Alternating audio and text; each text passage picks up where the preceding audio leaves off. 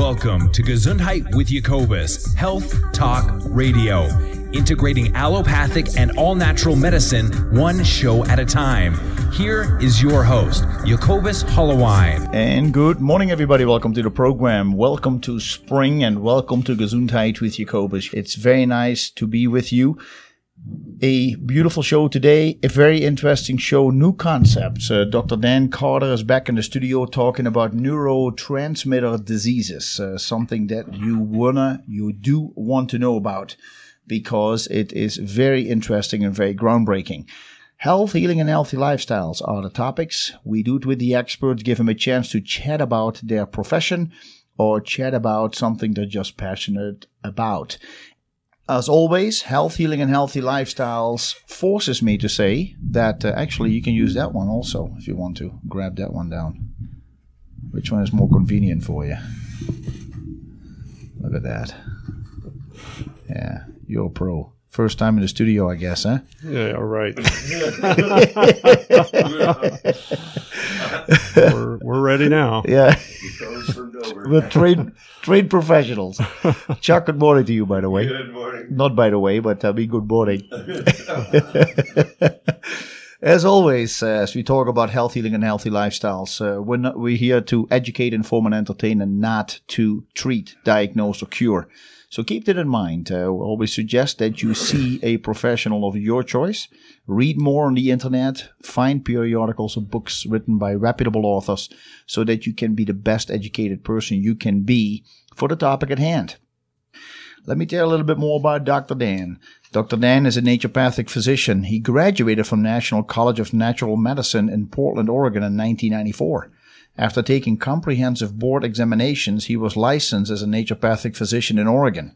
He then completed a 2-year family practice residency at Portland Naturopathic Clinic, the college's teaching clinic. During his residency, he taught a lecture and laboratory class, laboratory diagnosis. He also supervised medical students in the teaching clinic. After his residency, he was appointed to a full-time faculty position, teaching classroom lectures on laboratory diagnosis and public health. Today, he manages his own clinic in Bozeman called Alpine Physicians Health Center, which is located at 613 West Lemmy Street.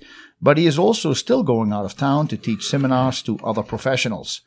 Some of his treatments include general health care, acute and chronic infections, cardiovascular disease, gastrointestinal disorders, problems caused by toxins, autoimmune diseases, sports injuries, and nutrition. During the week, you can reach Dr. Dan Carter at 406, then 586-2392, 586-2392. You can also go find him as of today on the World Wide Web at alpinephysicians.com, alpinephysicians.com. Dr. Dan, it's always a pleasure to have you on the program. Thank you so much for sharing your wits, your jokes, and all your knowledge with us. Yeah, I really appreciate being on here, and the main reason I do come on is to share my jokes. So that's right, and I got a few for you today. So let's make sure we don't forget. All right, we'll get them all in. This is going to be quite a topic. From your quick conversation with me before the program, you are so excited about this. This is almost like a new, I don't want to say a paradigm shift, but definitely something for you that has broadened your knowledge and understanding about why the body may be going through diseases and disorders. And by understanding this, you realize that you have reached a new avenue of treatment as well as success. Well, that's correct. For the last couple of years, I've really been doing a lot more treatment of people with anxiety and depression. And the problem is getting them off their drugs and onto an effective treatment program. But since changing the way that we think about these problems to being a neurotransmitter imbalance and how to effectively correct that imbalance, it opens up a whole new way to treat these problems. And it's not only anxiety and depression, but it's insomnia, migraine headaches, fibromyalgia, ADHD, and we can actually helps stabilize the treatment of Parkinson's disease. Wow. So it's really a nice addition to the way that we can deal with these problems. Yeah. Well, it's understanding, working with this whole term neurotransmitters. In my promo leading up to the show, I mentioned that there are over 1,100 neurotoxins, which I would like you to explain what that means. There are 1,100 of them, but that these neurotoxins can create or can be the cause of some over 100 different diseases that we deal with today in this society. Well, that's absolutely correct. There's so many, like you said, over 400 neurotoxins. Is that what you said? I thought you said over 1,100. Okay. Yeah. That's good. 1,100. That's a lot more. So, while unfortunate, we have to deal with all of those. The problem with those is that they interfere with normal nerve conduction, and in order to have normal sensory nerve function, like feeling in your hands and feet, and normal brain function, thinking, and the ability to stay in a happy state rather than, and by happy I mean, functioning really well in the world. Mm-hmm. When people get depressed or anxious, that function goes down. They're dragging all day long. Mm-hmm. They're dragging because the brain can't see the good in the world at that state. Mm-hmm. And so all that comes out is the problems that they see. And so oftentimes communication goes down, they withdraw. Yeah. And of course, things become more hopeless. And so that leads to other problems that we'll talk about. Yeah. Very interesting. But I think, since we're talking about neurotransmitter diseases, it's important to have some idea of what a neurotransmitter is. And while I sometimes get accused of being too technical, I'll have to give you a little bit of a... Not by us. Oh, I'm sure not. Right, Chuck? That's right. Well, we're...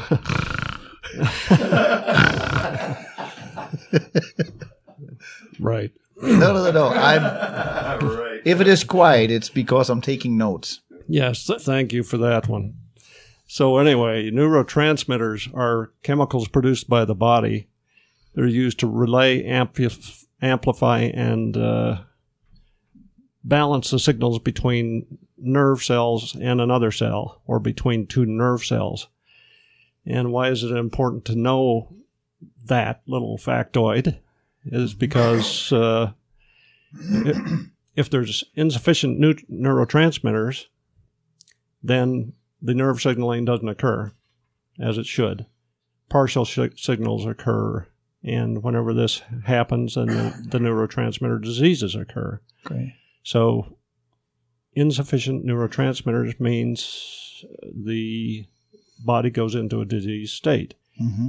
And most of that can appear as decreased ability to function well mentally, but can also lead to pain, Okay, fibromyalgia, and migraine headaches. So it's not just a thought thing that we're talking about. It's the actual function of things like muscles. If certain nerve cells do not communicate because of a lack of neurotransmitters, can that also create an avoidance of pain, for example? That you don't feel the pain because there is no signal going to that nerve? Not usually. Okay. No, it usually increases the pain, unfortunately. Okay. Because the pain fibers operate on a different system. Okay. And yet, by building up the level of neurotransmitters like serotonin, which a lot of people know about because it's such a common one, pain is decreased. And so a lot of times people come to me and they say, I have back pain and my doctor put me on a painkiller, Prozac or something. Right. Or Celexa. Or Vicodin or... No, we're talking about apples and oranges here. Okay. Okay, good. The Prozac is the let me have a sip of my coffee. I think I'm not here yet. The Prozac is the antidepressant. The Vicodin would be the pure painkiller. Mm-hmm. And so while the Vicodin affects the transmission of pain signals, the antidepressant can also modulate that, meaning it'll decrease the amount of pain. Mm-hmm. But there's a lot better ways to do it other than antidepressants. Right. Mm-hmm. So the problem is, I had a wonderful man from Gardner come to me a couple of years ago, and he had chronic back pain and was put on a specific antidepressant, and he had no depression. I mean, he loved his job, he had a good life. Interesting, yeah. And he wanted to withdraw from that antidepressant, but he could not get off of it because when he tried to, he would get extreme shock-like symptoms in his body and other really unpleasant goings-on that he could not withdraw from that drug. Every time he tried, he would have these symptoms, and so we had to build up the level of neurotransmitters and then get him off slowly, wean him off. Wow. And so he finally did that. Uh-huh. Now, if you look in the books regarding the antidepressants, most of the ones in use now are called SSRI drugs, selective serotonin reuptake inhibitors. Right. And there's a problem called discontinuation syndrome. And if you look on WebMD or a similar website, they'll say, well, this isn't really much of a problem, and you can just withdraw from the drug over a week, and it'll go away in another week. Well, I've seen too many people with discontinuation program that goes on for months. So it's better to avoid the drugs if you can, and if you can't, then a medically supervised discontinuation will help a lot. And not all the drugs are the same. Not all of them will cause such a bad discontinuation syndrome. Yeah. Huh. That's interesting. I always almost have a feeling where we're going with this today on the show because of the prep that I've done. And I really invite everybody to stay put because this is going to be an exciting 3 hours talking about some very great solutions that have been discovered where people will be able to get off these antidepressants in order to find healing. Oh, yes. Mm-hmm.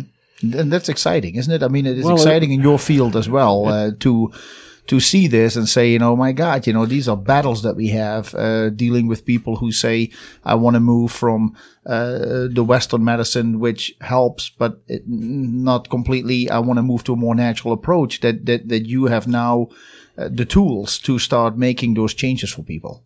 Well, when we talk about effectiveness, we'll see that the approach that we're talking about today can be a lot more effective than the antidepressant drugs, especially for specific groups of people. Now, you got to keep in mind, too, that everybody is an individual. There was a principle discovered, I think it was in the 1970s, by Morrison, may even been earlier than that, called biochemical individuality. Okay. And so everyone reacts a little bit different to things such as, so common as foods. We know that everybody can't eat the same food and feel well. Same thing, if someone has an illness, not everyone can be treated the same. That's true. And so every person has to be treated differently. And even this program, you start people on it, and when they don't respond as you expect, which means a beneficial response, you really have to look at everything. And one of those things that we look at is the neurotoxins. And so there's a lot of interferences that we can find that we have to overcome. Yeah. And all of the other hormones have to be balanced too. If you have somebody and you put them on a treatment program for depression and you don't check thyroid first, then you're really missing an easy fix if they're only hypothyroid. Right. Makes sense. Because nothing works well in the body, and if the thyroid is not working. Mm-hmm. Yeah. Cool. But these neurotransmitters, what happens is you have 2 nerve cells. You can put your fists, that's those hands when you close them up tight, fists, a few inches. Don't say fists. Fists. You can put your fists a few inches apart, and that's like the 2 ends of a nerve cell. Okay. And then what happens is one fist, say the left fist, will excrete or secrete the neurotransmitter, say serotonin. It'll go in the space between the 2 hands, and it'll travel to the right hand. Yeah. And as soon as it contacts the right hand, it'll initiate a signal in the nerve going up the right arm. Okay.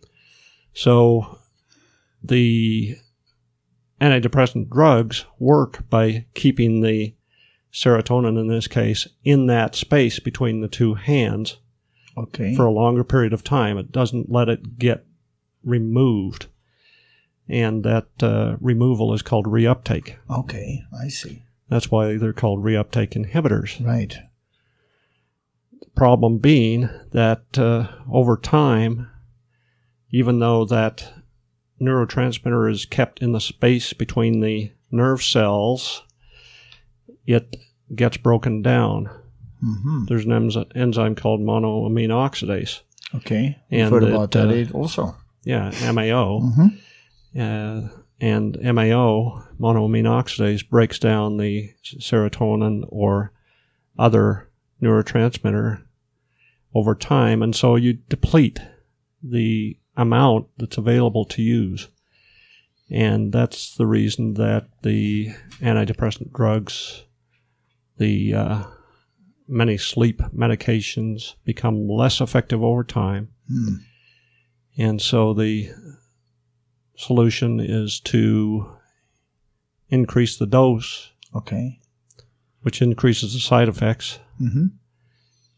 And then if that doesn't work, a second drug is added to see if efficacy or effectiveness can be reobtained. Yeah.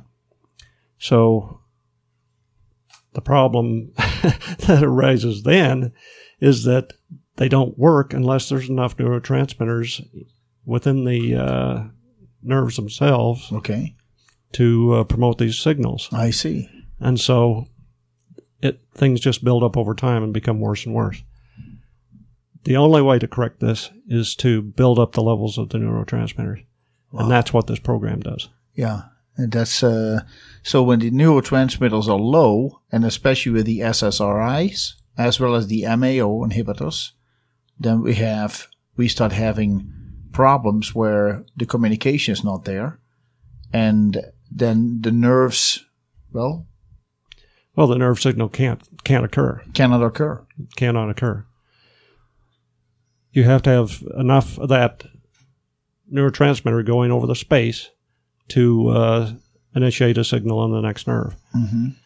And so that if those nerves are in the brain and those signals aren't going across, then you get foggy thinking, you can't sleep, you get more body aches, and you're depressed. Are we talking in these signals?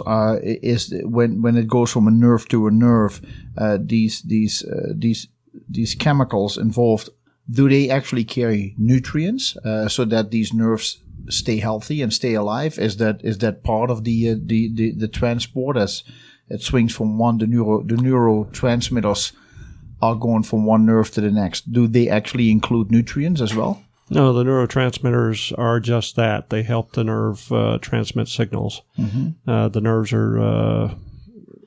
get their nutrition in other ways. Okay. Through the myelin sheath? From little capillaries that are close to them. Okay. So just like any other cell, they'll be fed by the blood capillaries that are close to them. And these are the nerves everywhere in the body. This is not just the nerve in the brain. Right. everywhere in the body. Everywhere in the body. Yeah. So what does the myelin sheath have to do with something like this? Does the myelin sheath protect the nerves? Well, the myelin sheath is like insulation on a electrical wire. Okay. If the insulation gets worn off, then you get shorts.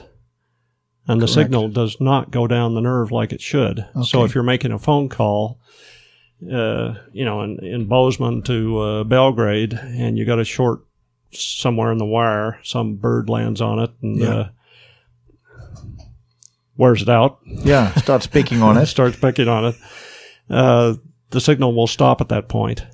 If the myelin around a nerve cell gets worn off, so to speak, it doesn't wear off, it degenerates. Yeah.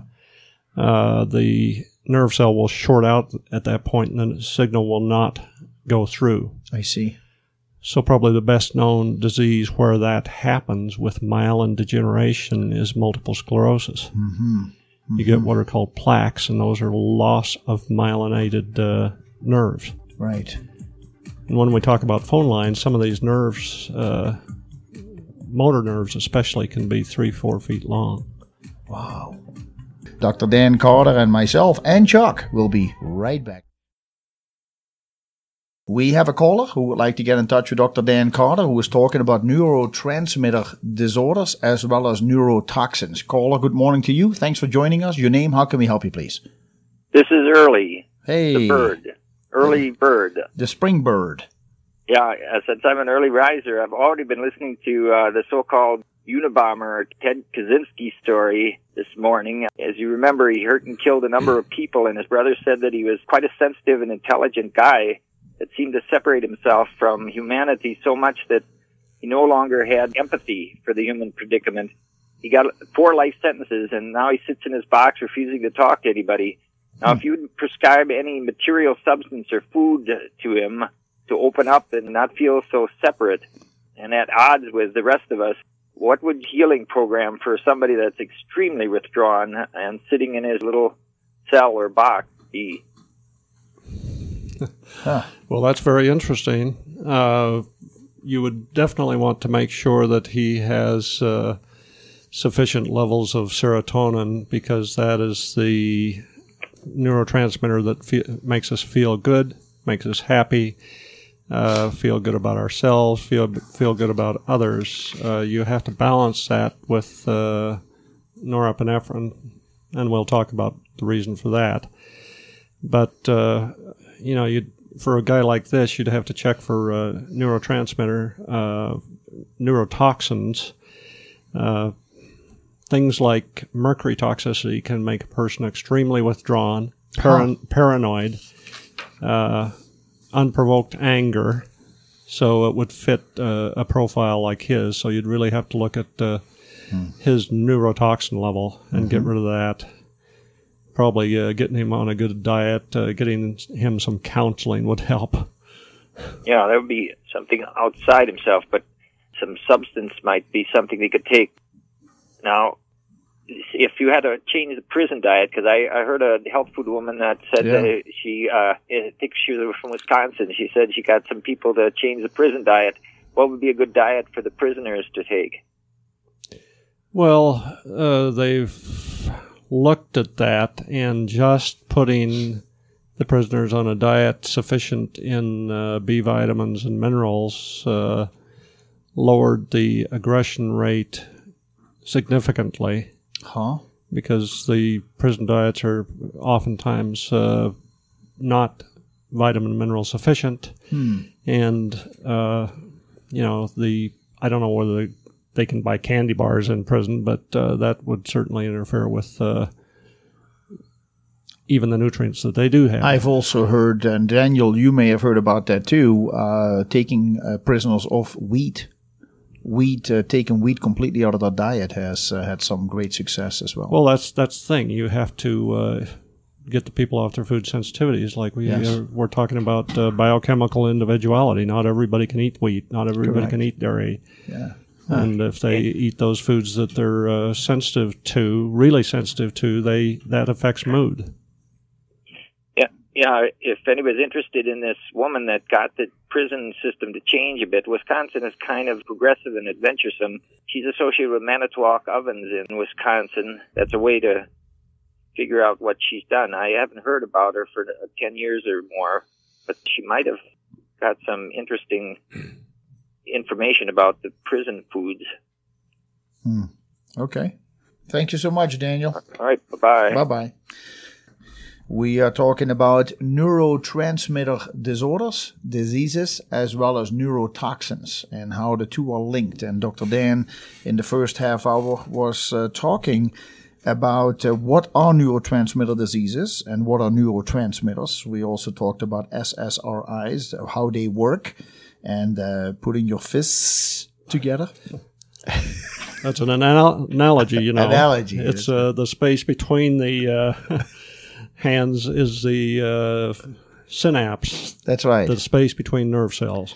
And also the space between our brains and all the listeners' brains. Right. That's right. That's it. The closer we are together, the better we fire. That's right. That's right.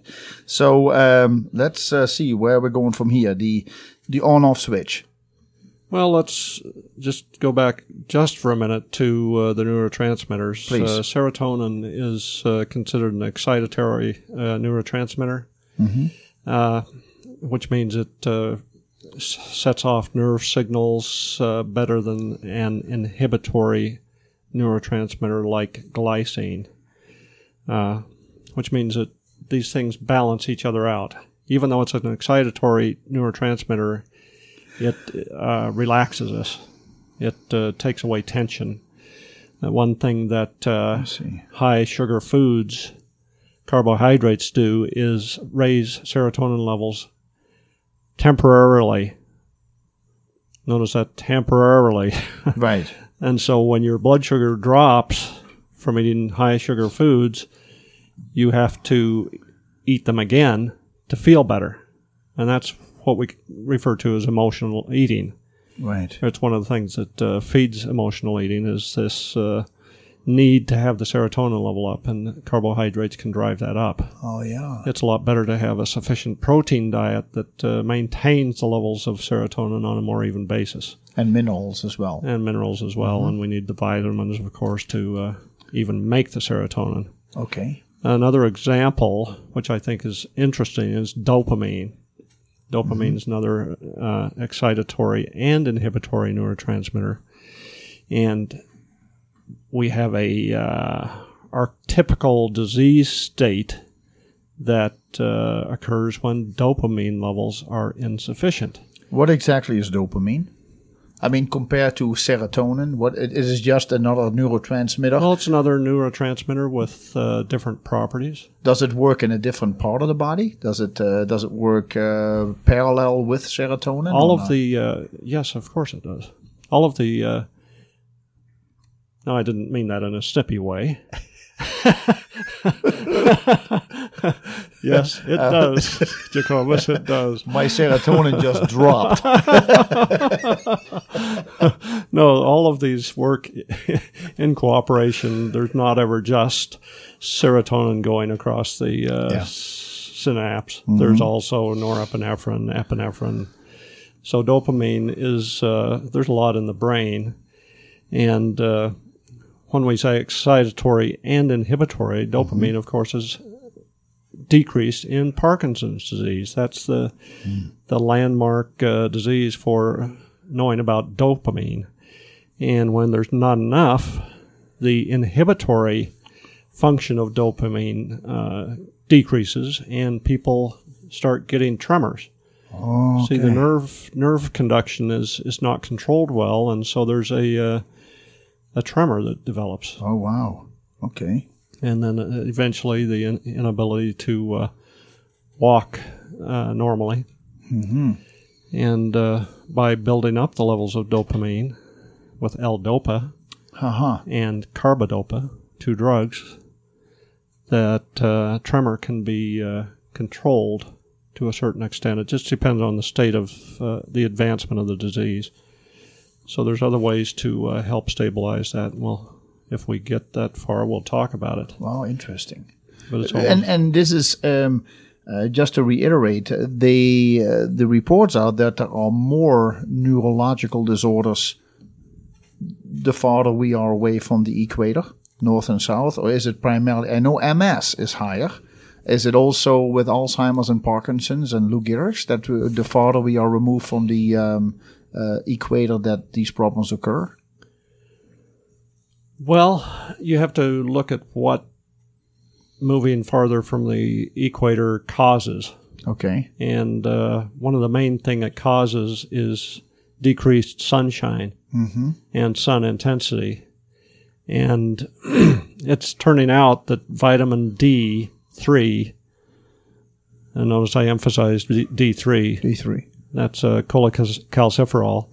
If you get D2, that's ergocalciferol made from plants. And it does not function as well in mammals as natural D3 does, that the body can make if given a chance.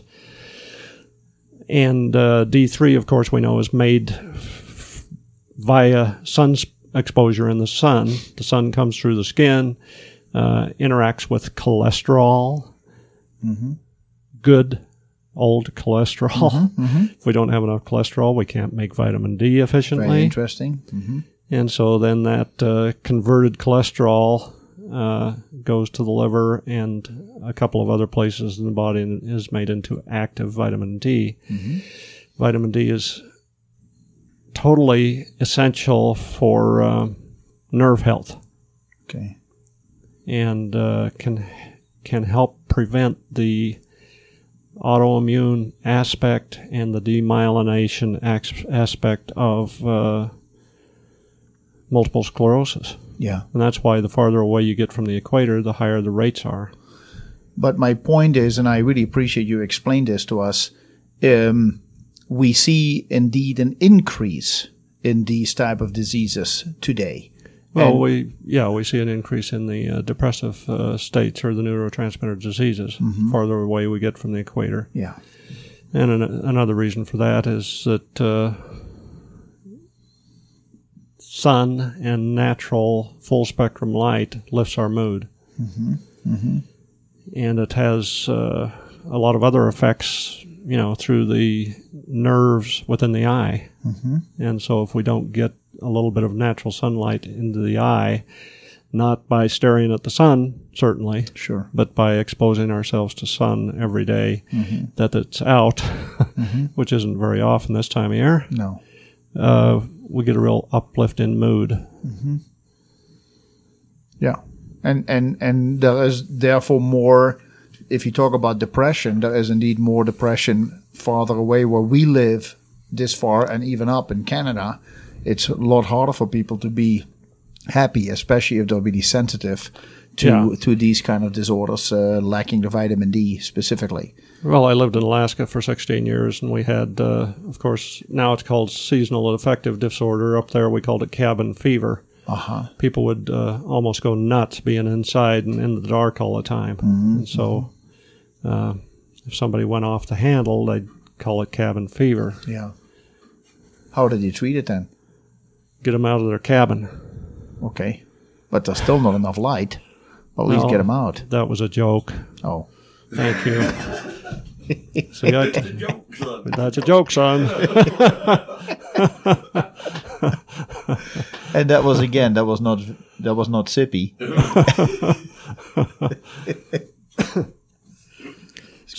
I feel it's going to be a long 3 hours for me today. So we were going into neurotransmitters as an on-off switch. Yeah. So that's the concept of this treatment method. And if you want to get a real good look at, you get disease symptoms.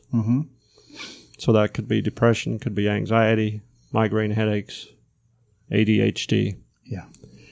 So what we do is we build up the levels of neurotransmitters with specific amino acids and B vitamins. And when there are sufficient neurotransmitters, it turns the switch on. Now, notice I said sufficient levels, not normal levels. what's a normal level of a neurotransmitter? Well, it's some arbitrary value obtained by looking at hopefully a sufficient number of people, a large number of people, let's say, and getting a average or a range of what all those people come out for all of the neurotransmitters. Yeah.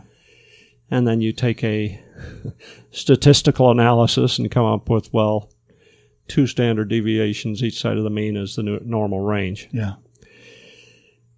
What if you've got an interfering factor? You've got a neurotoxin, nerve damage. Then normal levels aren't enough to cause signaling. You have to get them above normal in order to overcome the block of the neurotoxin or some disease process that has damaged the nerves. And so by getting it above that normal level to a level that works, the switch is turned on. Disease symptoms clear, brain and nervous system works as it should. And as we've said, other factors other than the neurotransmitter levels can have major effects. If you've got high levels of mercury or lead, which are both well-known neurotoxins, the nerves still won't work as well as they can until you remove those neurotoxins. And that's the problem with the conventional approach, is they always measure blood levels of lead or mercury. Most of our heavy metal toxicology is chronic. Our exposure is chronic. And so if you look at the blood, you're not going to find anything unless a person has a current, fairly good exposure. Say a child eating lead chips will have a measurable blood lead. Yeah. But if they wait, a month after he's eaten his lead chips, the blood level will be normal, and that lead will have deposited in bones and other tissues.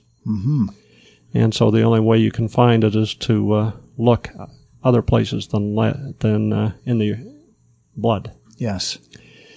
And so, once again, if you've got something in there that's blocking the normal function of nerves, doesn't it make sense that if you remove that, something would start working better? Because you cannot always remove it. Well, a lot of times you can, though.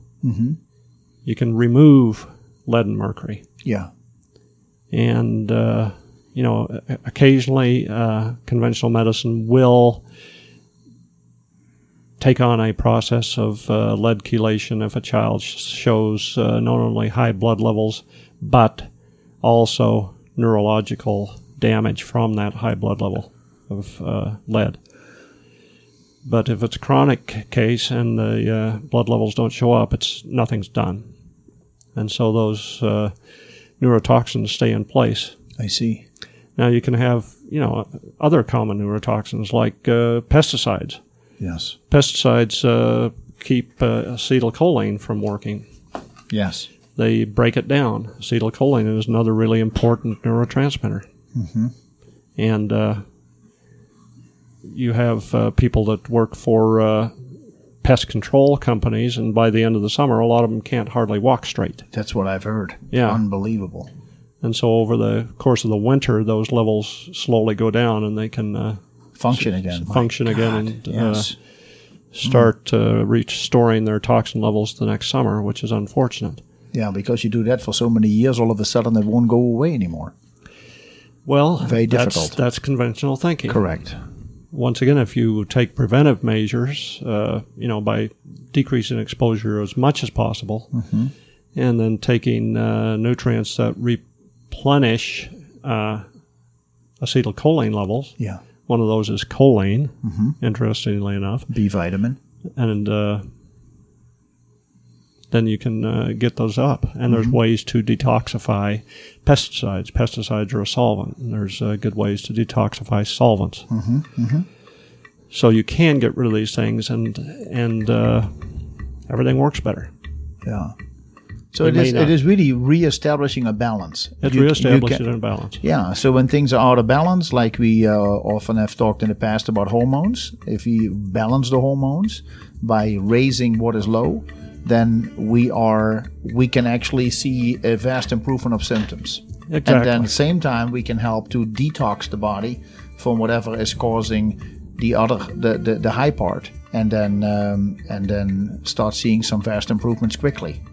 Right, it sounds like we're getting some music. So what I want to talk about right after the break is mudslides and cars. So remind me of that. Good. I will talk about mudslides and cars when we come back with Dr. Dan. Gesundheit with Jacobus will be right back. Before we go to Dr. Dan's joke about mudslides and cars, we have a couple emails. There is one email. It says, "Good morning. During your radio program, you made a comment to the effect that any treatment program should be able to be measured by the benefit obtained by the affected person after beginning treatment. My question is this: is it common or likely to have a health crisis, quote unquote, in treatment of neural problem? I've been having troubles with muscle control and balance and have been pursuing a couple of different health-based as well as energy-based treatments.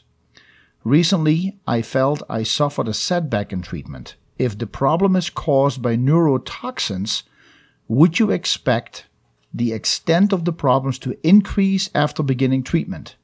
That was a question by Leah. Well, if the problem is neurotoxins, the only reason that a setback would occur after the treatment started is because the treatment itself has released those neurotoxins from their storage places in the body into the bloodstream, where they can affect the brain and nervous system more readily. Okay.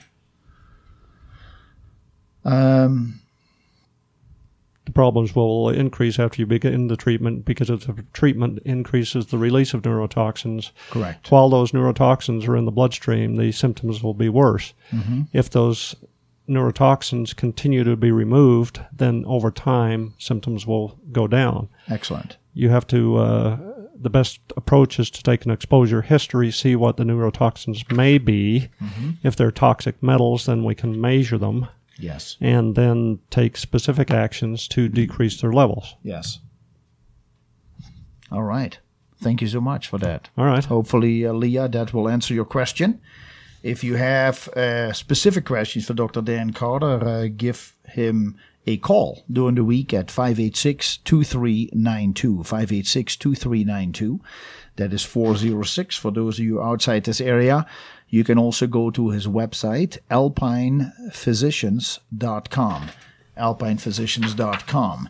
And so, mudslides and cars. The reason I brought that up is because it's not a joke, it's an analogy. Okay. Dang it. What we have is a highway, and that's the nerve. Mm-hmm. And then we have cars, and those cars traveling down the highway are the nerve impulse. Okay. And the mudslide is a damage to the nerve or a neurotoxin. Okay. Until we clear that mudslide, the cars can't go down the highway or the nerve. Mm-hmm. So the nerve signal can't progress until that mess is cleaned up. Yes. And so once that mess is cleaned up, the mercury is removed, the lead is removed, the pesticide is removed, the signals can't occur correctly. Right. And sometimes the mudslide will cause part of the road to be caved off the cliff next to it, and takes much longer to repair or is impossible to repair. Mm-hmm. And so electrical conduction is decreased. You have to remember that we're once a nerve signal's initiated, that nerve signal goes down the nerve in the manner of electricity. We're electrical beings, and we work on electricity, and a lot of electrical treatments can really help people. And by electrical, I mean things like microcurrent.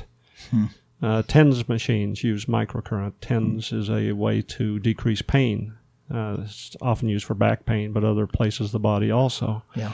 And by applying a current, it sort of closes the gate to pain.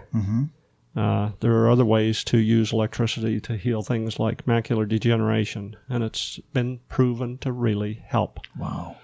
After injuries, using microcurrent to help reestablish nerve conduction and increase the healing rate.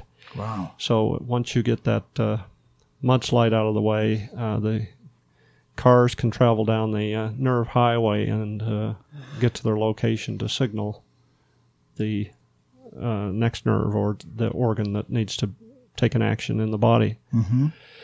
So the nice thing about Dr. Hind's work is that he came up with something called the bundle damage theory. And what he says is that neurotransmitter dysfunction disease develop when electrical flow through the nerve bundles that regulate function is compromised by damage to the individual neurons composing the neuron bundle. So it's either groups of nerves that come together. And then the ability to conduct electricity is compromised. And in order to restore neuron bundle regulatory function, the levels of neurotransmitters need to be increased to levels higher than normally found in the system. And that restores adequate electrical outflow. The problem is if a number of the neurons of the bundle become damaged, the flow is diminished, leading to dysfunction. And so only by getting higher levels of neurotransmitters to overcome that dysfunction can you allow the remaining functional nerve cells to signal in a more normal way so that the person can actually recover. All right. So that's why normal levels of neurotransmitters are not sufficient to correct the problem. Yeah. And that sounds really good and well. So, by restoring levels of neurotransmitters to a above normal level that works for most people, there are always those that it doesn't quite work for, and those are called paradoxical responders. Anytime you give a drug, you can have a paradoxical reaction. What that means is you expect a normal mechanism of action or a response to a drug. And when that drug doesn't cause that response or causes one totally different, then you call that a paradoxical response, and that can happen with this system too. Okay. It's not too many people that respond this way, but when they do, it's a real challenge to track down the cause of the paradoxical response and correct it. And that's what you also mean with our that we're all different. We're all different. Right. So, yes. Okay. But the percentages of success with Dr. Hinds, and for those of you who would like to know more about what this doctor's doing or what Dr. Dan, you've met the man, is that right? You did a study with him? Yeah, I did a workshop with him, yes. Yeah, and you can go to the website neuroassist.com, neuroassist.com, and read more about it. Find some very interesting information. It's a wonderful website. It is always part of it, but the amounts are very successful. The success with this approach is great, and the exceptions gladly are on the low side. They're on the low side. Excellent. Yes. The reason this works better than the SSRI and SNRI drugs is because we are actually restoring the levels of neurotransmitters level to a point where it's enough to correct the problem that occurred in the first place.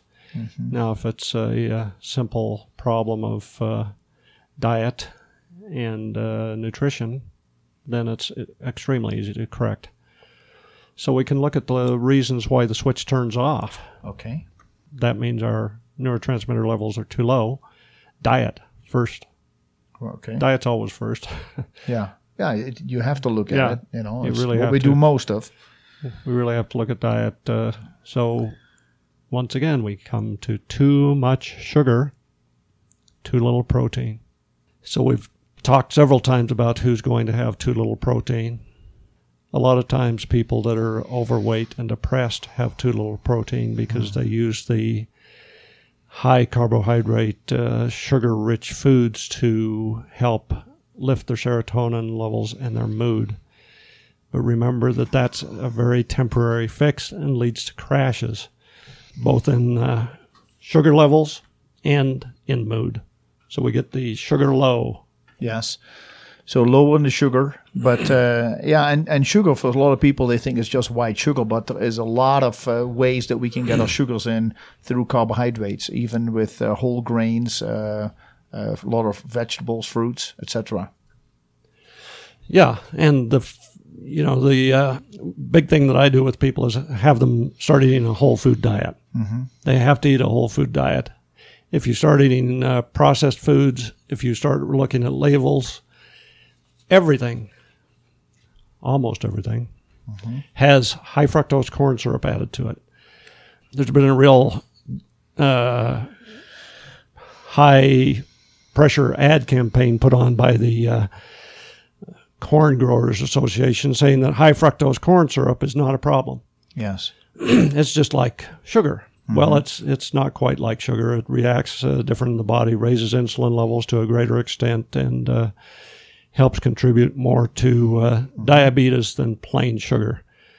But in either way, I can't emphasize enough the importance of eating a whole food diet and staying away from the high fructose corn syrup.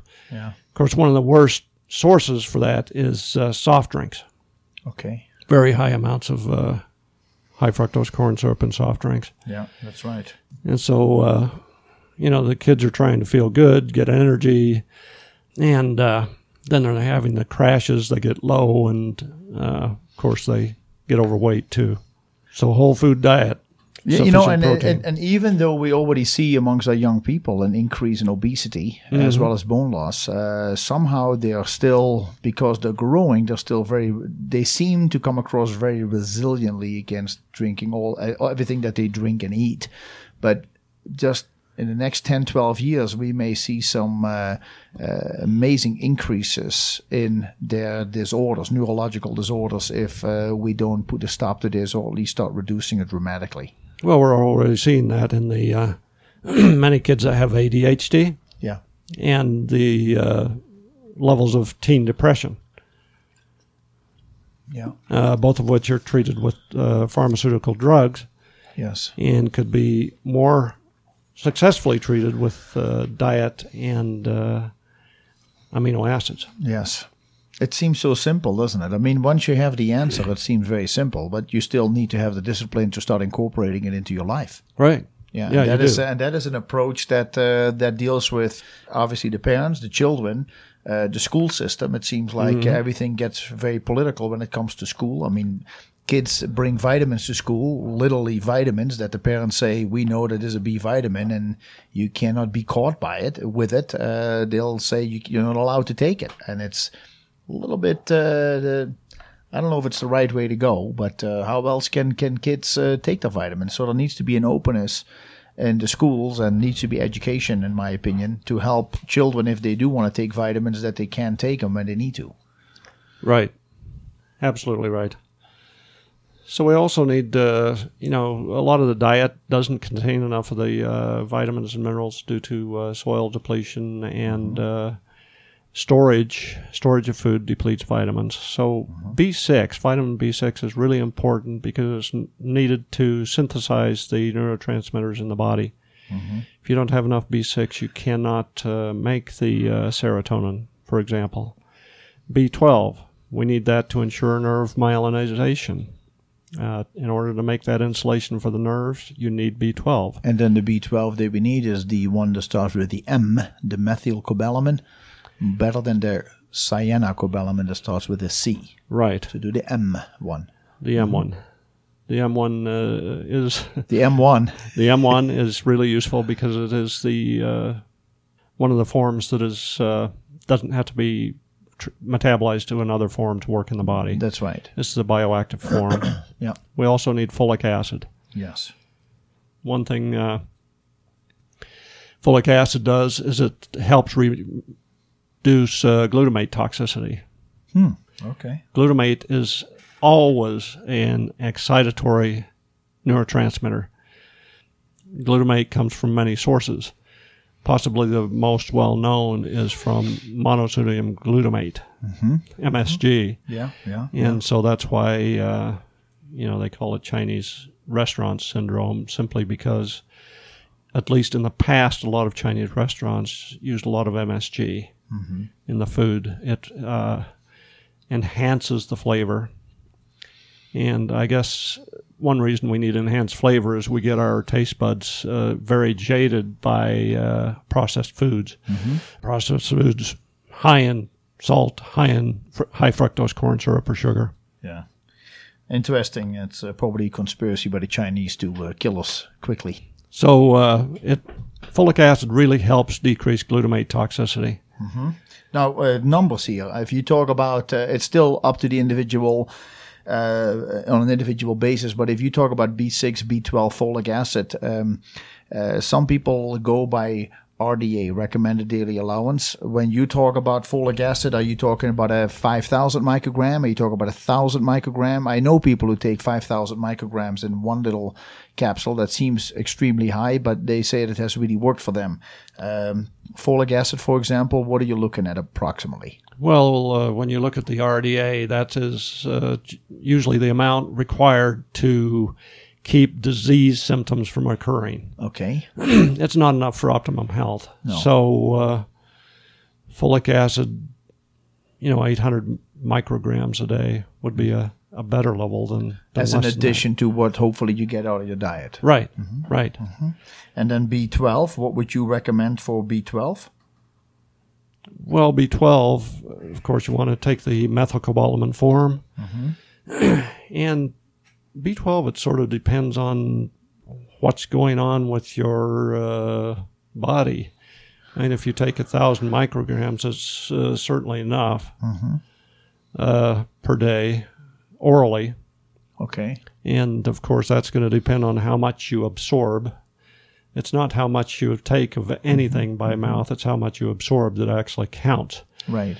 And so if you can absorb the B12, that is, you have good stomach acid, you produce intrinsic factor. Okay. Your bowels intact, terminal ileum, the part of the small intestine where B12 is absorbed, Yeah. then 1,000 micrograms is certainly plenty. So when you do a lozenge that goes under the tongue, then obviously you should have better absorbability, right? Well, the lozenge is supposed to bypass problems in the stomach with intrinsic factor, yes. So then if you do 1,000, you definitely be in the good. Yes. Okay, Yeah. good. Yeah. And then B6, what we're looking at B6?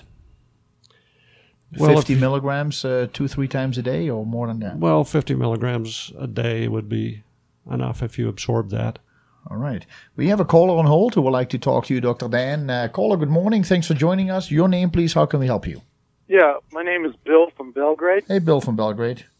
I had someone tell me that the taurine in energy drinks, that's in most energy drinks, can cause kidney stones. Is that true? Taurine? Taurine? Yeah. I think it's an amino acid. Well, taurine is an amino acid-like substance. It doesn't actually build proteins, which is the definition of an amino acid. But taurine is a inhibitory neurotransmitter, so it helps calm you down. And it's also really useful for getting magnesium to work correctly in the body. So it helps move magnesium into cells. So it's not surprising that it's in an energy drink. I've seen it in a lot of the energy drinks. And no, there's no reason why taurine would contribute kidney stones. to kidney stones. Yeah. That was just probably hearsay. She said that her son was drinking a lot of energy drinks, the ones in the small can. And he got kidney stones, and she said that the doctor told her it was from drinking the energy drinks from the taurine. Well, the energy drink may have contributed, but I don't think it's taurine. Okay. It's like saying that Ma Wang causes a disease in the body because they did put that in energy drinks, and that is what caused this baseball player's death. We don't know anything else about the man except that we knew he was running in a rubber suit, 103 degrees over a track in the bright sun, and he had a heart attack. Took excessive amounts too. Well, and that, but they say, well, we have to take marijuana or ephedra off the market because it may have caused this man's death, which is absolutely ridiculous. And it's the same with taurine. Now maybe they're going to create a witch hunt on taurine or so. Well, taurine's extremely safe. It's really essential for the heart, the brain, and eyes. And the problem with energy drinks is they have usually high amounts of caffeine, which is diuretic. And so when kids drink a lot of it, they're going to get dehydrated, possibly. And they're going to get a lot of excess excitatory stimulation going on. Yeah. I mean, the caffeine, the guarana that they often put in the energy drinks, both of those are direct stimulants to the nervous system to help pick up energy. It says over here, Bill, taurine is an amino acid that regulates heartbeat, maintains cell membrane stability, and helps prevent brain cell overactivity. It has been shown in small double-blind studies to be effective in improving heart function in congestive heart failure, lowering blood pressure, and reducing seizures in people whose epilepsy is poorly controlled with anti-seizure drugs. And it doesn't say there is no cautions and warnings, no side effects, no drug interactions, no food interactions, etc. So good. I'll stop searching for drinks that don't have it. Yes. All right. One less thing to worry about. Okay. Yeah, the taurine definitely is not the problem. All right. Okay. Well, thanks for the call, Bill, and have a good Sunday. Great. Thank you. All right. Bye-bye. If we have another caller, please call us back, and then we'll get your call, and we'll give you all the time that you need. Hopefully you can hang around that long. Colin will be right back. Thank you very much, caller. Well, your name, how can we help you, please? Hi, it's Terrence. Hey, Terrence. Good morning to you. Good morning to you. I'm a practitioner of traditional Asian medicine, and there was a question about kidney stones. That's right. Taurine. Yes. Yes. Actually, it's the cold liquid that is doing the kidney stone work about 80% of the time. It is people that are eating ice cream or cold yogurt with ice who develop about 80% of the kidney stones. You can also look at your own face in the mirror, and underneath the eye, where people would have a baggy eye, if you look right there underneath the eye, you can see a bunch of little white dots. Little what? Little white bumps. Okay. And if you have those little white bumps, usually the average person has lower back pain, which lets them know that their kidney stones are there, they are alive, and they're growing. And I've had many people lose their kidney stones simply by stopping the use of dairy products and ice cold. Ice cold. All right. Well, very interesting. So it's not the taurine. It's not the taurine, as your associate there is saying to you today. That's not it. All right. But what it is usually, well, not all the time, but about 80% of the time, it's from eating ice cream. The person who gets the kidney stones is just an ice cream freak. Oh, wow. They eat half a gallon every day, and they get kidney stones. Wow. Well, so all you can have is a quart, Chuck. Quart of ice cream. Not a... Well, I'm trying to cut that. Well, thanks for the insights, Terrence. Yes. We appreciate it. Bless you. All right. Have a good Sunday. Caller, thank you for joining and waiting. What is your name? How can we help you, please? Hi, Jacobus. This is Betty. I have Hi, been Betty. diagnosed with a neurotransmitted disease. I'm not quite firing right in my brain. And I have read Braverman's and McCleary's books and tried to educate myself, and I'm doing the B's, and I will make an appointment with Dr. Dan Dan? Carter. Mm-hmm. Yeah, but in the meantime, because I'm going to be gone, I'm wondering what advice he might have. Just the B's and stuff like he's been talking about? Well, I would do the B's, but I would also make sure that I should tell you, I know I'm acetylcholine deficient and a GABA nature. Okay. So you're low in both acetylcholine and GABA. No, I'm not low in GABA. Okay, so the GABA is normal. Yes. I would certainly make sure that you've got essential fats in your diet. Mm-hmm. Ah, okay. Fish oil is... That's fish oil? Okay. Yeah, fish oil is extremely important for... How much? How much can I take? Like 4,000 IUs or just a lot? I just say for people with neurological disorders, up to a tablespoon a day.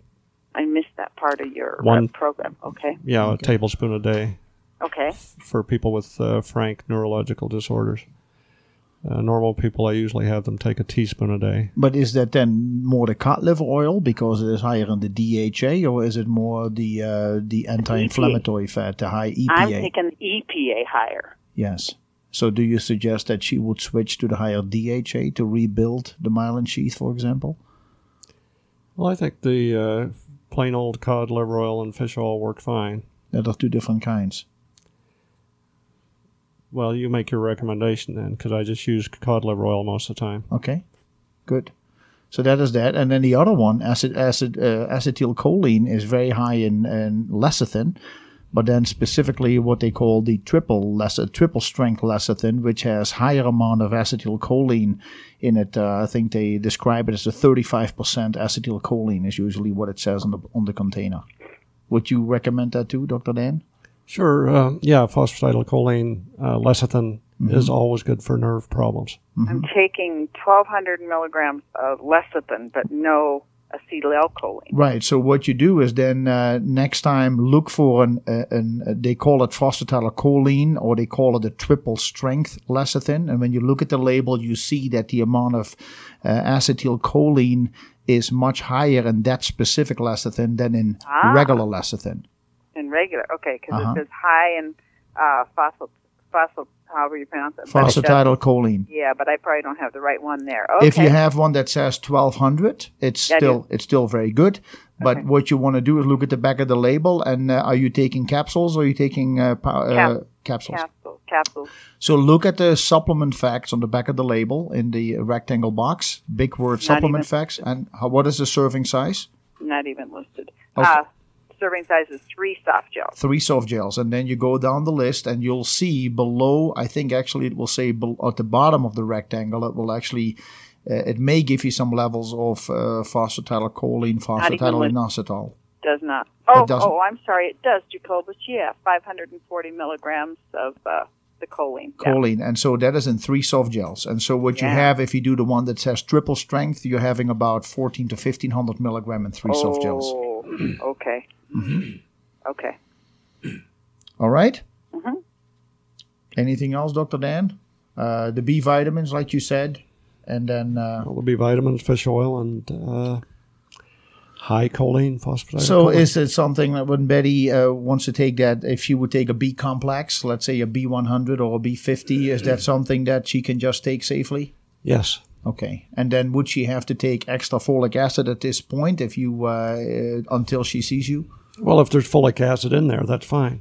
Okay, we were talking about going to talk about minerals, and of course magnesium and calcium are always important for the body, but magnesium especially is essential for so many enzyme systems in the body. Mm-hmm.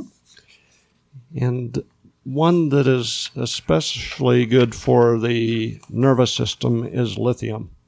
Okay. We always hear about lithium in the treatment of bipolar disorder, and what they're doing there is they're using near toxic levels of up to 200 milligrams a day, and so the person has to be tested periodically to ensure that lithium toxicity does not occur. Mm-hmm. Mm-hmm. However, low doses, between 10 and 20 milligrams daily, are very safe and beneficial. When researchers at Wayne State University tested lithium, they found it has the ability to both protect and renew brain cells. 80% of the study participants taking lithium showed an average 3% increase in gray matter of the brain in 4 weeks. I'll be darned. Huh. It also protects the brain from excitotoxins. So what are excitotoxins? Well, if you do any diet drinks, you're getting excitotoxins. Aspartame is perhaps the best known, along with MSG, which we've already talked about. Yeah.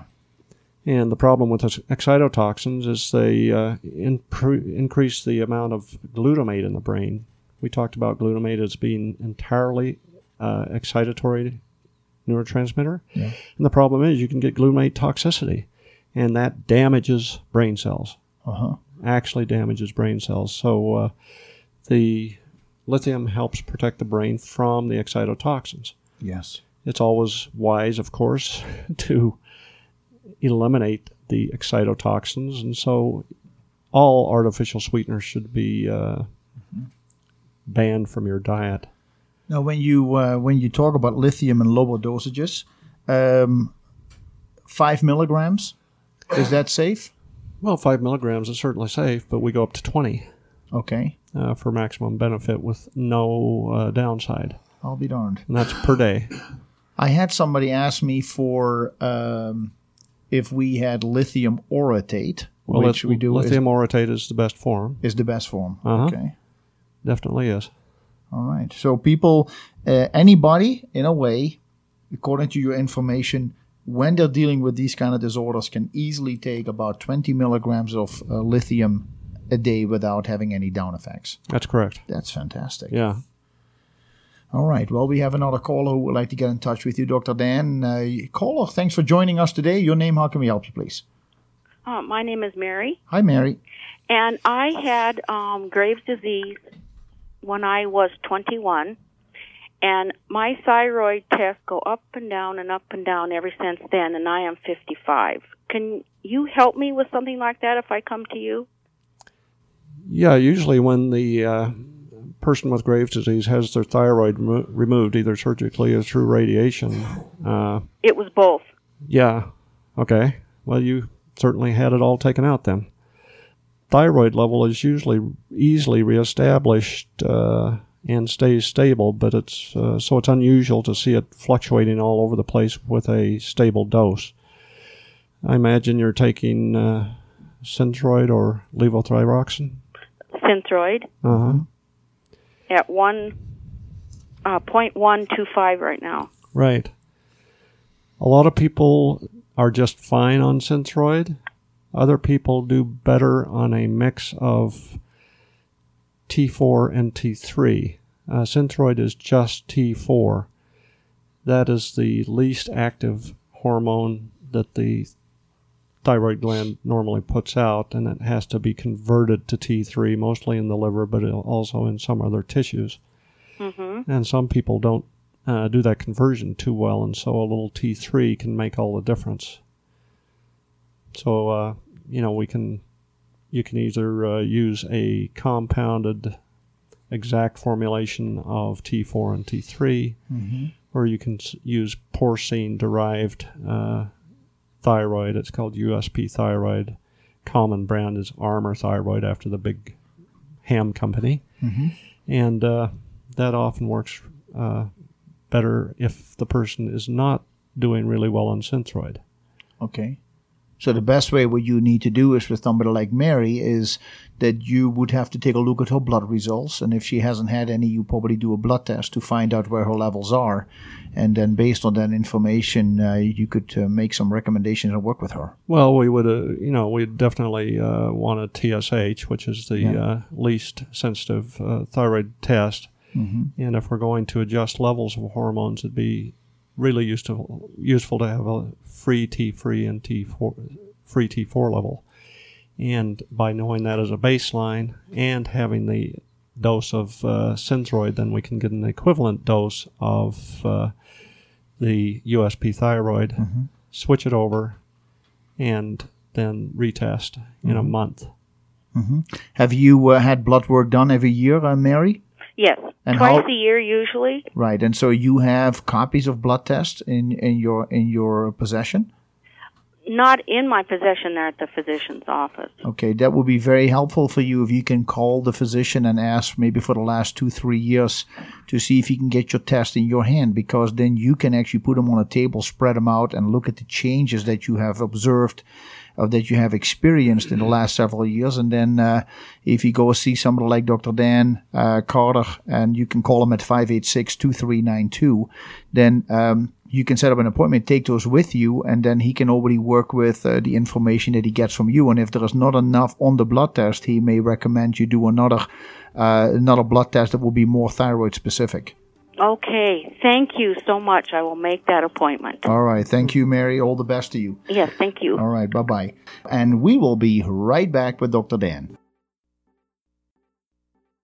I have been hearing about barium as a contaminant in the environment, and recently my sister had a hair analysis performed to determine which, if any, heavy metals she might have been exposed to. The test results show barium and uranium. Water testing on their well indicated, quote-unquote, normal results, so the sources of the heavy metals is unknown so far. Currently, she is trying to eliminate the barium, which our online research indicates can interfere with the activation of the immune system T cells. Is there additional information showing that barium can interfere with other neural interactions as well? It seems to cause paralysis when people end up being poisoned by it, so it seems quite likely. Do you have any test that can identify barium levels? And do you know of or have any treatment procedures which can be used to eliminate the metal? That is by Lane. Question by Lane. Well, it's a very good question that I can't answer.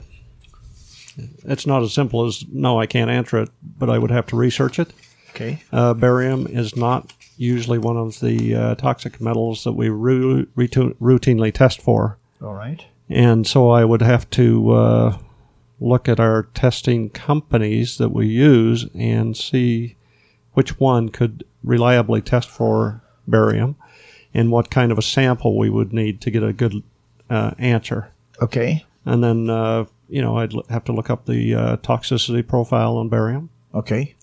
It's, mercury, lead, the toxicity profiles of those, arsenic, because they're so common. Barium is much less common. Okay.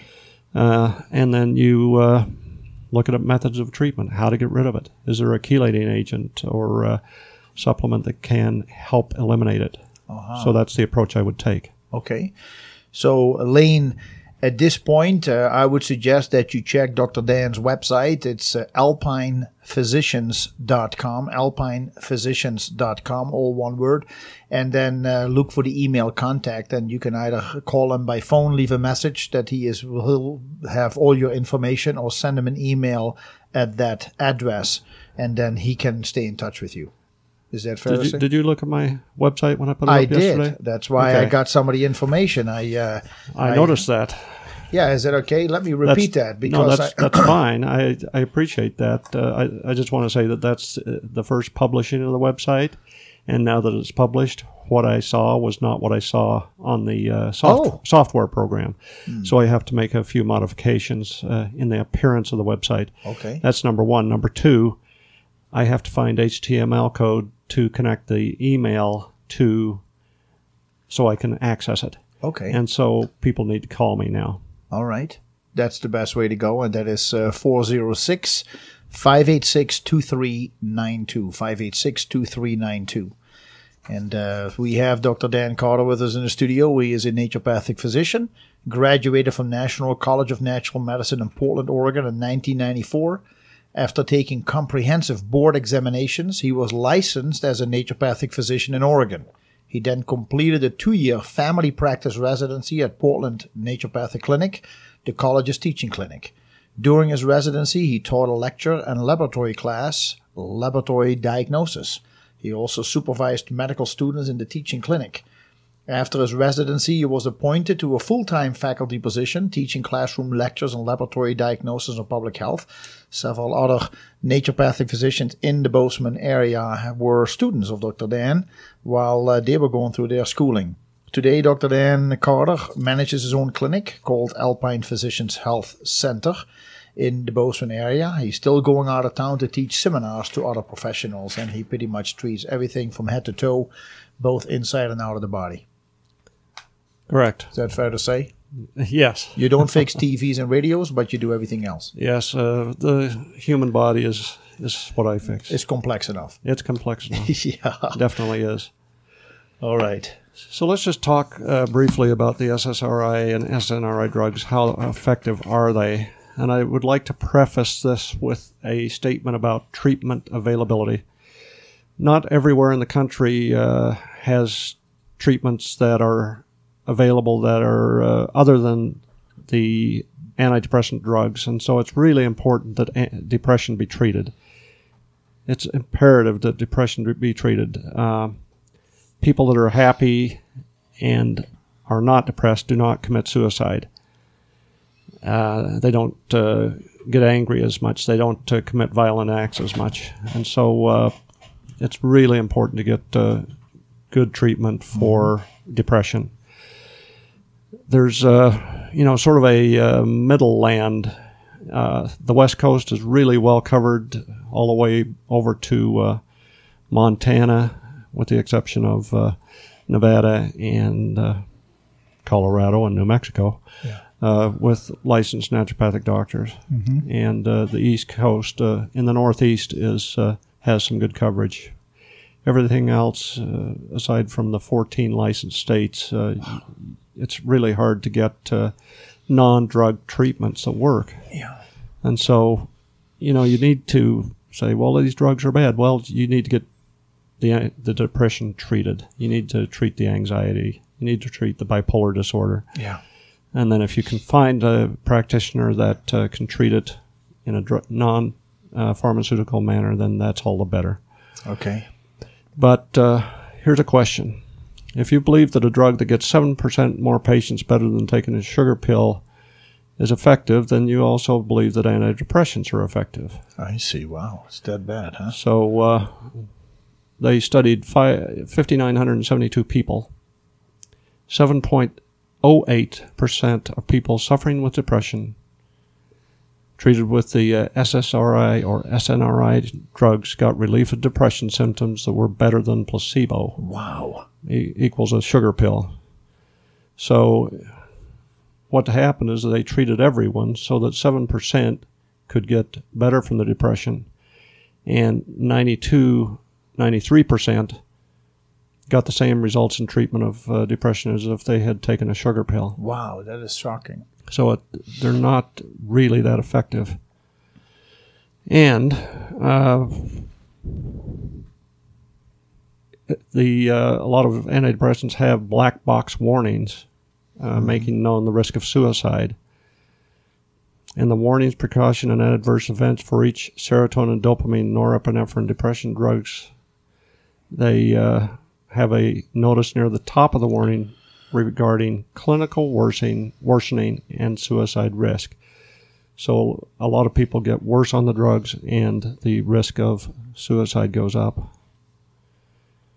You sometimes wonder, and I know it is a cliche question, but how in the world can these drugs be allowed? If it is this bad, and we hear more and more about violent acts based on people who have been put on antidepressants, it is just unbelievable that the government, people are going after B vitamins and fish oils and simple things like herbs like Ma Wang and Kava Kava, instead of shutting these places down who make these unwarranted claims and make billions of dollars on stuff that really doesn't help society. Follow the money. Well, and I realize that, but it is, what does it take for us to stand up and get this stuff changed? Well, money equals political power, and right now political power and money runs the FDA, and the FDA decides what's approved. When they do a double-blind placebo-controlled study, in order for that study to be accepted, it has to meet a rule called the 95% confidence rule. That means 95% of the time, well, there's a 1 in 20 chance it's easier to put it this way: 1 in 20 chance that the results are due to random results. Mm-hmm. So the rest of the people that were treated with the drug, if they responded, got better. Yes. There's only 1 in 20 chance that the drug didn't cause the good response. Yes. The thing you have to look at is how many people really benefited. Yeah, the people that did respond, they proved that the drug worked. Well, and were these people severe cases, or were they the easy cases that saw an improvement, or were they actually mild to, or were they medium to heavy depressed people who saw an increase? And just because you see an improvement, does it mean the symptoms were totally gone, or were they just improved? Well, they were improved. Yeah. And a lot of times the clinical trials will continue until you get one that meets the criteria. Many of the negative trials are never published. Yeah. And so you've got a automatic bias put in there. Mm-hmm. If you, it doesn't cover specifically the antidepressant drugs, but the book Overdosing America is extremely good when looking at statin drugs, how the clinical trials have been totally misleading. Yes. They can say from the results, this is an effective drug for reducing the rate of death from heart disease, talking of the statin drugs. Yes. But when you look at the actual studies, the author of Overdosing America, a real smart MD guy, found that the studies didn't back up their claims. Oh, I see. They didn't back up their claims. Yeah. Wow. Well, but in the fact that there's only 14 states where naturopathic physicians are allowed to practice at this point, knowing all the training that you have to go through, as well as your residency and your practice, it is unacceptable in a country for what we stand for over here, for freedom and freedom of choice, that it's not in all 50 states. Well, it's 14 states are licensed. There are licensable naturopathic physicians in every state. Okay. But they practice without a license and a very reduced scope of practice. Yes. I mean, most states will have health food stores, but there's no other place where people can go to find, to have the blood work done and have it correctly analyzed, and have alternatives to dealing with some of the disorders they're dealing with every day. Right. So, well. So back to the drugs. These drugs actually deplete the neurotransmitters that are available, and if there aren't enough present in the first place, they don't work very well anyway. And the lower the neurotransmitter level, the worse they work. And they actually deplete the level of neurotransmitters. And so it sets up a condition that causes more neurotransmitter depletion. So the whole purpose of this show is to show the importance of increasing our neurotransmitters, right, and how that actually can reduce the diseases, over 100 diseases that we're dealing with, including anxiety, depression, obesity, OCD, weight gain, etc. Over 100 diseases, and what we are being presented otherwise is drugs that actually reduce the amount of neurotransmitters, only making it worse, and only when people try to get off these drugs, making it even harder to find that balance again. That's correct. Wow, that's a shock. And the thing is, the people that usually prescribe the antidepressants don't take into account neurotoxins, and they are a major influence. Absolutely. They really are. Mm-hmm. When you look at age groups with the antidepressant drugs, let's take the elderly, which is defined 65 years of age or older. Results of double-blind placebo-controlled studies of antidepressants in the elderly reveal that the drugs are no more effective than sugar pill in relieving symptoms of depression. In fact, sugar pill is superior to giving people 65 as age or older antidepressants, since a sugar pill is just as effective, costs less, and has fewer side effects. Wow. So if you're over 65, there's no benefit to the antidepressant, and there would be a real advantage to building up neurotransmitter levels. Children, boy, this is really a hotbed and a very bad situation. Antidepressants are very bad for children and adolescents, and they're associated with violent acting out due to a disconnect from reality. Of interest here is an adolescent study where the subjects taking Prozac got significantly worse while taking this drug. There was a story from the Daily Mail in England, 6 February 2009. A teenager was put on Prozac, and then he killed his father with a hammer and crowbar. And then he attacked his mother, injuring her severely before she managed to escape. So, something like Prozac definitely shouldn't be prescribed to children because it disconnects them from reality. They can't tell what they're doing. Yeah, well, several other killings have happened. The Columbine killing was blamed on using Prozac. Well, a lot of the shootings. The Korean kid that killed people at Virginia Tech. Almost all of them have been on antidepressants. Wow. Antidepressants were designed and tested on adults, so their impact on youthful developing brains is not understood. Mm-hmm. There's concern even among conventional researchers that the use of drugs, such as the SNRI drugs in children and teens, might interfere with normal brain development. Wow. So if you interfere with the normal development of the brain, how do you expect the person ever to function well later in life? Yes. So you're playing with dynamite here. Yes. And I want to bring up again these antidepressants. It's one of the choices, sadly enough, that OBGYNs are using to help women who deal with PMS-related problems. Mm-hmm. And even young children who have cramping and breast tenderness and have the mood swings because of the imbalance in the hormones. They, besides putting them on the pill to help them with acne issues, if they're depressed, they put them on antidepressants as well. Even though the problem is we need to balance what is unbalanced at that point. And this is exactly what you're saying with these neurotransmitters. We need to unbalance the imbalance. Well, with children, you look at nutrition first. You don't look at a drug first. That's true. You get them off the sugar. Good luck. But you try and take their sugar intake down. Try and get enough protein in and get essential fats and vitamins. It takes a family approach. You cannot just say, well, we're going to put you. The whole family has to look into the cupboards and say, you know what, we can probably do without this. And just get rid of it and start resupplying the kitchen and the cabinets and the refrigerator and say, we're going to do it as a family because whoever the child is, are too important for us to let you do it on your own. We're going to do it all together. And I think that is what it takes. It's really important. Yeah, the family involvement. Looking at, why is the child depressed? Is it the family situation? Is it a school situation? Something else? Divorce? Mm-hmm. Separation can cause, a lot of anxiety in kids. And so biochemical imbalance is just one part of it.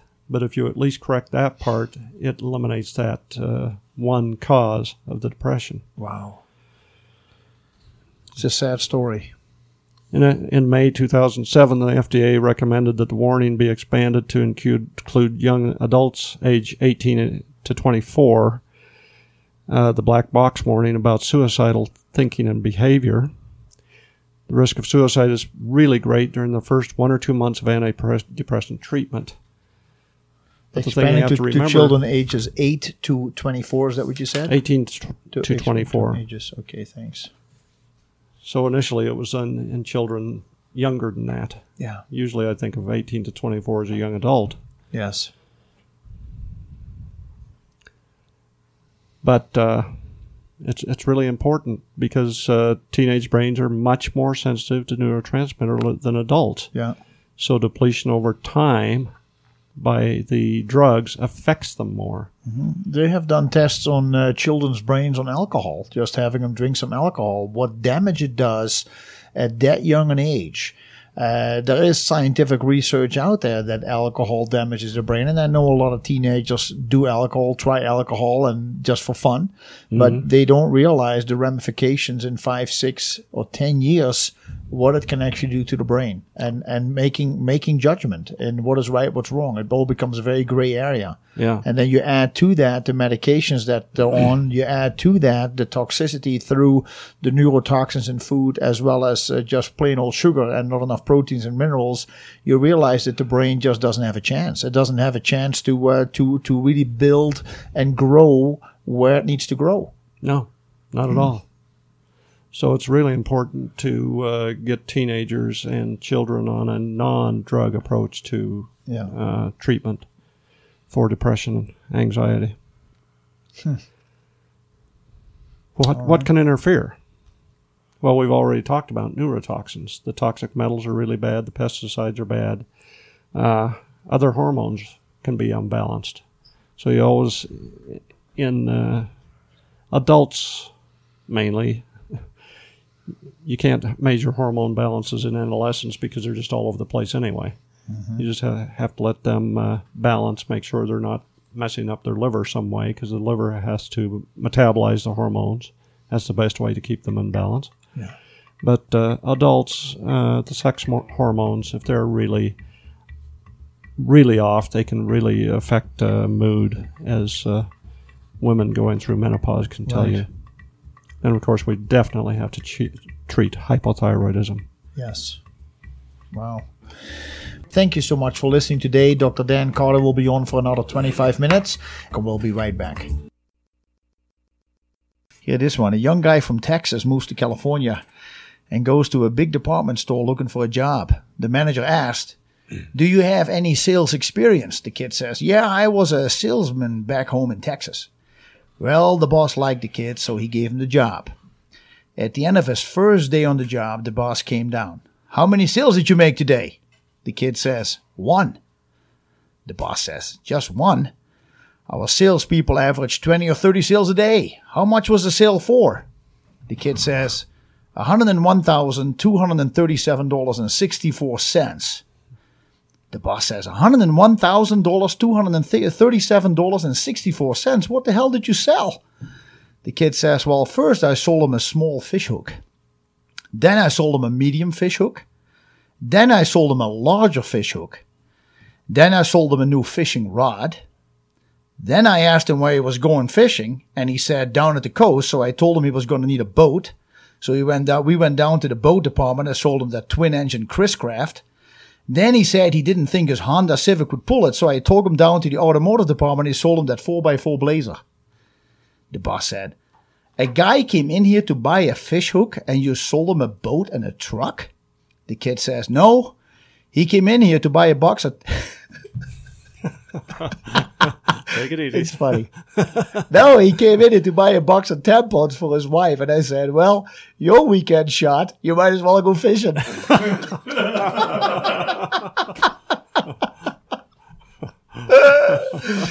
I thought that's hilarious. What's that?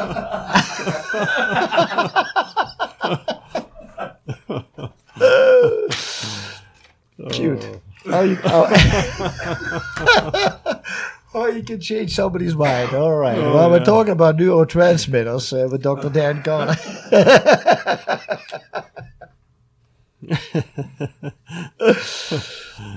Yeah, since Dr. Dan hasn't come up with his own jokes yet, we thought it might help him out a little bit here. What we were talking about SSRIs and the horrible effect that they have on people and the lack of success and the detrimental effect on people over 65 as well as in teenagers. This is really something, folks. You cannot accept these medication without first doing your research. Please read up, study before you know if you are really depressed. So many people are misdiagnosed because it's a big industry. And right now we're going to talk at this last half hour, we're going to talk about how to turn the switch on. Dr. Dan. Turning the switch on, of course, we need to eliminate the things that turn the switch off. And we've already talked about that, but then we need to supply the nutrients needed for nerve function, all the B vitamins and the essential fats, and sufficient protein in the diet. A lower carb diet is essential. And by that I mean if you look at your plate and all you have is rice and potatoes, you're not getting any sufficient protein. Mm-hmm. If you eat a lot of soft drinks, if you actually use commercial candies, you're getting a lot of sugar that are driving more behavior toward replacing the sugar that feeds your feeding behavior. So it's really easy to get dietary information now about low-protein diets. One of the best sources that I've found is the metabolic typing diet. There's very good online surveys that you can take, and it gives you your metabolic type, how you operate metabolically, whether you work better on protein, if you feel a great driving need to eat during the day, if you can do without meals easy. By answering those questions, you can get your metabolic type, and they'll give you a ratio of protein to carbohydrate to fat that you should have. And it works really well. So that's a book that's called The Metabolic Typing? Well, there are several books about metabolic typing. Okay. And it's a really useful and way to go for selecting a good diet for you. All right. Whole foods are important. Amino acids. If your neurotransmitters are depleted, in order to treat it, I think they, at NeuroAssist, Neuro Research Clinics, they looked at replacing it with just plain protein. And if you've ever been to one of those steakhouses where if you eat the supersized steak, like I think there's one in Portland, Oregon, that 48-ounce steak, wow. If you eat it all, and they will check on you too, they give it to you for free.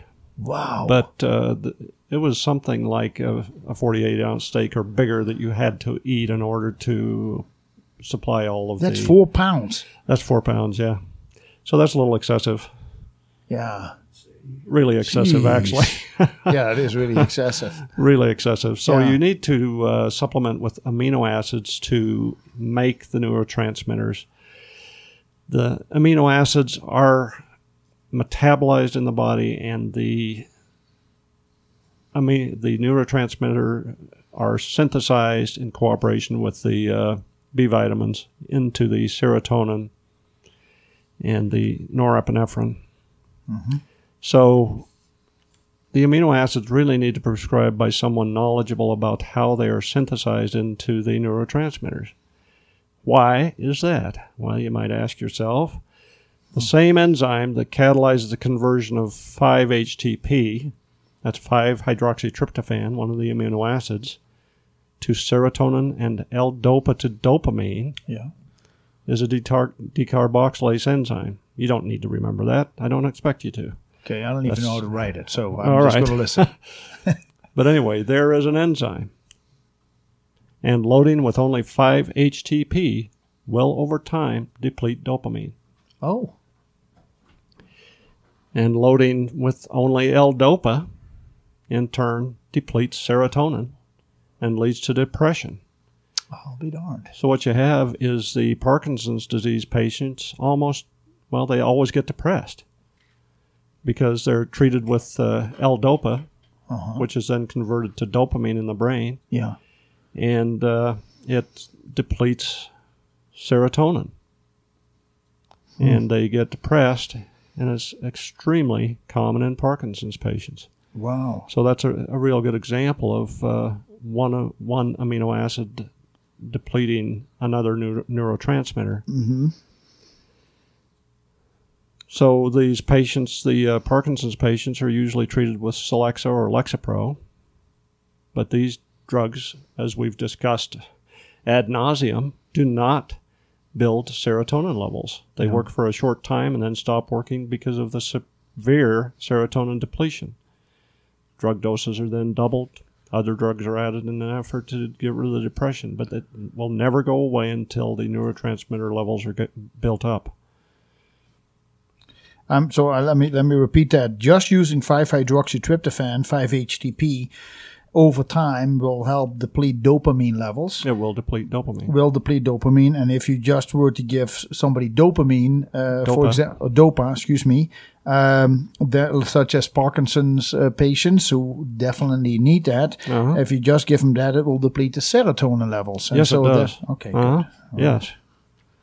So that's really good to know. And also, supplementing with tyrosine or L-DOPA will deplete cysteine. Well, no, I'm sorry, I said that wrong. It'll deplete the sulfur-containing amino acids in the body. So 5-HTP, tyrosine, L-DOPA, if you supplement those, you need to make sure that you replace the sulfur-containing amino acids. Is that critical? Well, fairly so, because the sulfur-containing amino acids do several things in the body. They help us detox, and that's not trivial. There's a sulfation pathway in the liver that takes care of a lot of the toxins that we encounter from the environment and the ones that we produce in the body. So that's a real important pathway. Number two, if you don't have sufficient sulfur-containing amino acids, it depletes glutathione in the body. Glutathione is the most important cellular antioxidant we have. Low levels are associated with increased rates of heart disease, atherosclerosis, brain disorders, cancer. And so you need to keep the level of those sulfur-containing amino acids up. So when you supplement with 5-HTP and tyrosine, you need to make sure that you also supplement with cysteine. And so my question to you is, there is so much good work written about the importance of this NAC, N-acetylcysteine. Why would somebody use, in this case, the L-cysteine instead of the N-acetylcysteine, the NAC? Well, I think the L-cysteine may be a little bit less expensive. Okay. But if it comes down to your health and you say money is not an issue, then would you still say that? Because I'm working with you on a program, and you give me indeed the L-cysteine.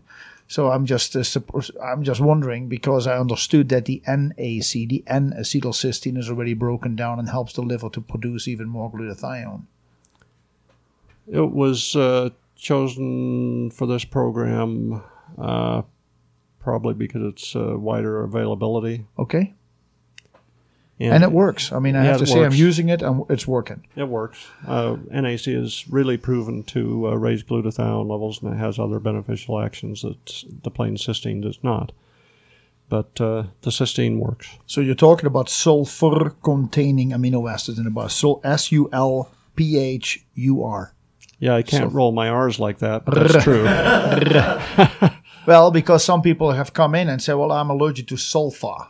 And then they think that sulfur is sulfa. Okay, sulfur is not sulfa. Good. Sulfa is a specific chemical structure on the sulfa antibiotic. And it is not sulfur. Okay. And so, the people that have... You're going to get sulfur. Okay, you could ask them, well, how much broccoli and cauliflower do you eat? Cabbage. Does it bother you? Because that has a lot of sulfur in it, naturally occurring sulfur. Okay.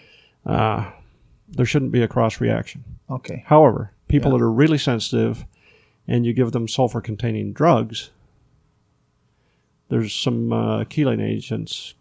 One of them is DMPS, the other is DMSA.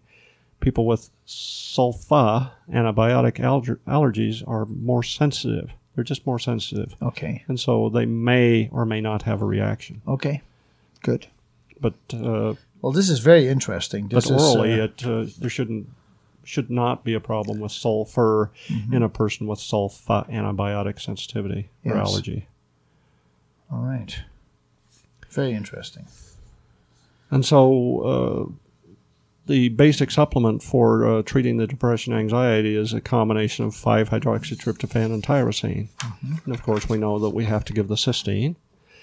And we also have to make sure that the B vitamins are there in order to allow the body to transform these amino acids into the neurotransmitters. A lot of times the 5-HTP, people take that alone for depression, and it can help. but they're going to, of course, deplete the dopamine over time. And a lot of times the dose is too low. I think, well, I'm not going to give doses because that'll be treatment. Right, okay. But the ratio of 5-HTP to tyrosine initially is 1 to 10. Wow. 10 times as much tyrosine as 5-HTP. And what the 5-HTP does is it builds serotonin levels, and the tyrosine builds catecholamine levels. Norepinephrine, epinephrine. Okay. Mm-hmm. And these are often depleted in people with neurotransmitter diseases. The norepinephrine and epinephrine come from the adrenal glands. And a lot of people are adrenally fatigued or tired. So that is why the program that you have lectured on as far as weight loss is concerned, that the weight issues often have to do with adrenal deficiencies. Yeah, you have to have sufficient levels of those excitatory neurotransmitters, norepinephrine and epinephrine, in order to have energy.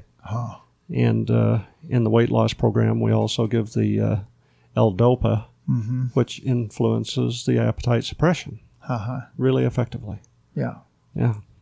Okay. So once the interesting thing is that we go towards turning the switch on in stages. Amino acid levels build very quickly when you give neurotransmitter precursors, the amino acids. And so within 5 days, the person's going to know if that dosing level will work. If after 7 days it hasn't worked, we go up to another dosing level. Okay. A higher dosing level. And we actually add a supplement that's a little different. It's got a 5-HTP tyrosine ratio of 1 to 3. Okay. So we're giving more 5-HTP. And if that doesn't turn the switch on, then we go up to a higher dosing level of that balancing supplement with more 5-HTP than tyrosine. Okay. It's exciting that that this research is out. Yes. And that is, often you hear people say there is just not enough research on this stuff in the natural field. And the man you're talking about in this case is a medical doctor who's done a lot of research. But this is typically what we talk about integrative medicine. This is using what Mother Nature has, but having a scientific approach to validate it. And actually with the clinical studies that were done on this approach, the clinical studies are fantastic. The success rate on thousands of people, you've told me, thousands of people have been tested on this, have had success, be it ranging from medium to or low, at least a start, to extremely successful. And so there has not really been any negative effects of this. No, there's no more negative effects of the program than there are with placebo or sugar pill. And the nice thing about the program that is if the top level of dosing doesn't work either, then we do neurotransmitter testing.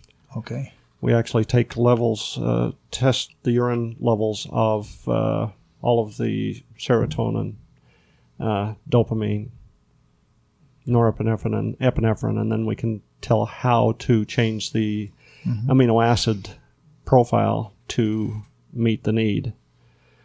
When you look at how it came about, a lot of this is just basic biochemistry. You don't need double-blind studies. Yes. You look at the basic biochemistry and the clinical outcomes, and it's effective. When you look at double-blind placebo-controlled studies, there was a extremely good article by an MD from BC, Canada, name of Abram Hoffer. He's the father of what the heck's it called? Anyway, he treats mental illness with nutrients. Okay. He found that niacin could be used to treat schizophrenia, and so he was the father of orthomolecular medicine. That's what it was. Correct. And he looked at double-blind placebo-controlled studies. How reliable are they? And he suggested that perhaps those that are most adamant that it's the only way to test things should apply the test to parachutes. and line up in an airplane and either have a parachute that functions or one that's set up to not function, and see if that comes up with valid results in a double-blind study. Right. That's not a fun test. No, it wouldn't be a fun test. But if you got that bad parachute. But it shows the absurdity of applying a standard that was developed for drugs, where you expect to see small differences. I mean, look, they ran, 5,800 people through the SSRI study, found that 7% responded well. Unbelievable. If something works, you don't need to do that. No. They looked at in this article, he discussed a condition called idiopathic thrombocytopenic purpura, which means you have low platelet count and you bruise a lot and you bleed a lot. Well, they treated 10 patients with vitamin C. Everyone got better. Yes. They submitted that to a journal and they wouldn't accept it because it didn't meet the criteria of a placebo-controlled study. Well, if 100% of the people get better, why do you need a study? It's self-evident. It's just like penicillin. Yes. When it first came out, there was no antibiotic resistance. It worked. You didn't need a study to tell you it worked. So we've lost our way. Yes. Nutrients aren't best studied by this method. They work biochemically. You look at the basic biochemistry. Yeah, and again, you said earlier, follow the money. The amount of money that's being put into research of something that already knows that it is a dead-end street, and the money that keeps being pumped into it is unbelievable. And then since we don't get the end results, the word is out on the street. It says, well, we're still researching. And meantime, that means what it says is we're still keeping people at work for whatever reason. Well, there are so many great alternatives out there that may help. And the stuff that you've been talking about today, I really hope that the listeners will check you out at Alpine Physicians Health Center. Folks, call Dr. Dan Carter at 586-2392, 586-2392. If anything that he talked about today may have an effect on you, give him a try. Talk to him, get educated, start working with these amino acids and see the results. I'm using them myself and I am seeing results. So we hope you give it a try as well. Dr. Dan, thank you so much again for being my guest. I very much had a good time today, and I thought we covered some great stuff. Great stuff. And that website is neuroassist.com. Neuroassist.com or alpinephysicians.com is the other website. Have a great week. We'll be back next week. Talk to you then.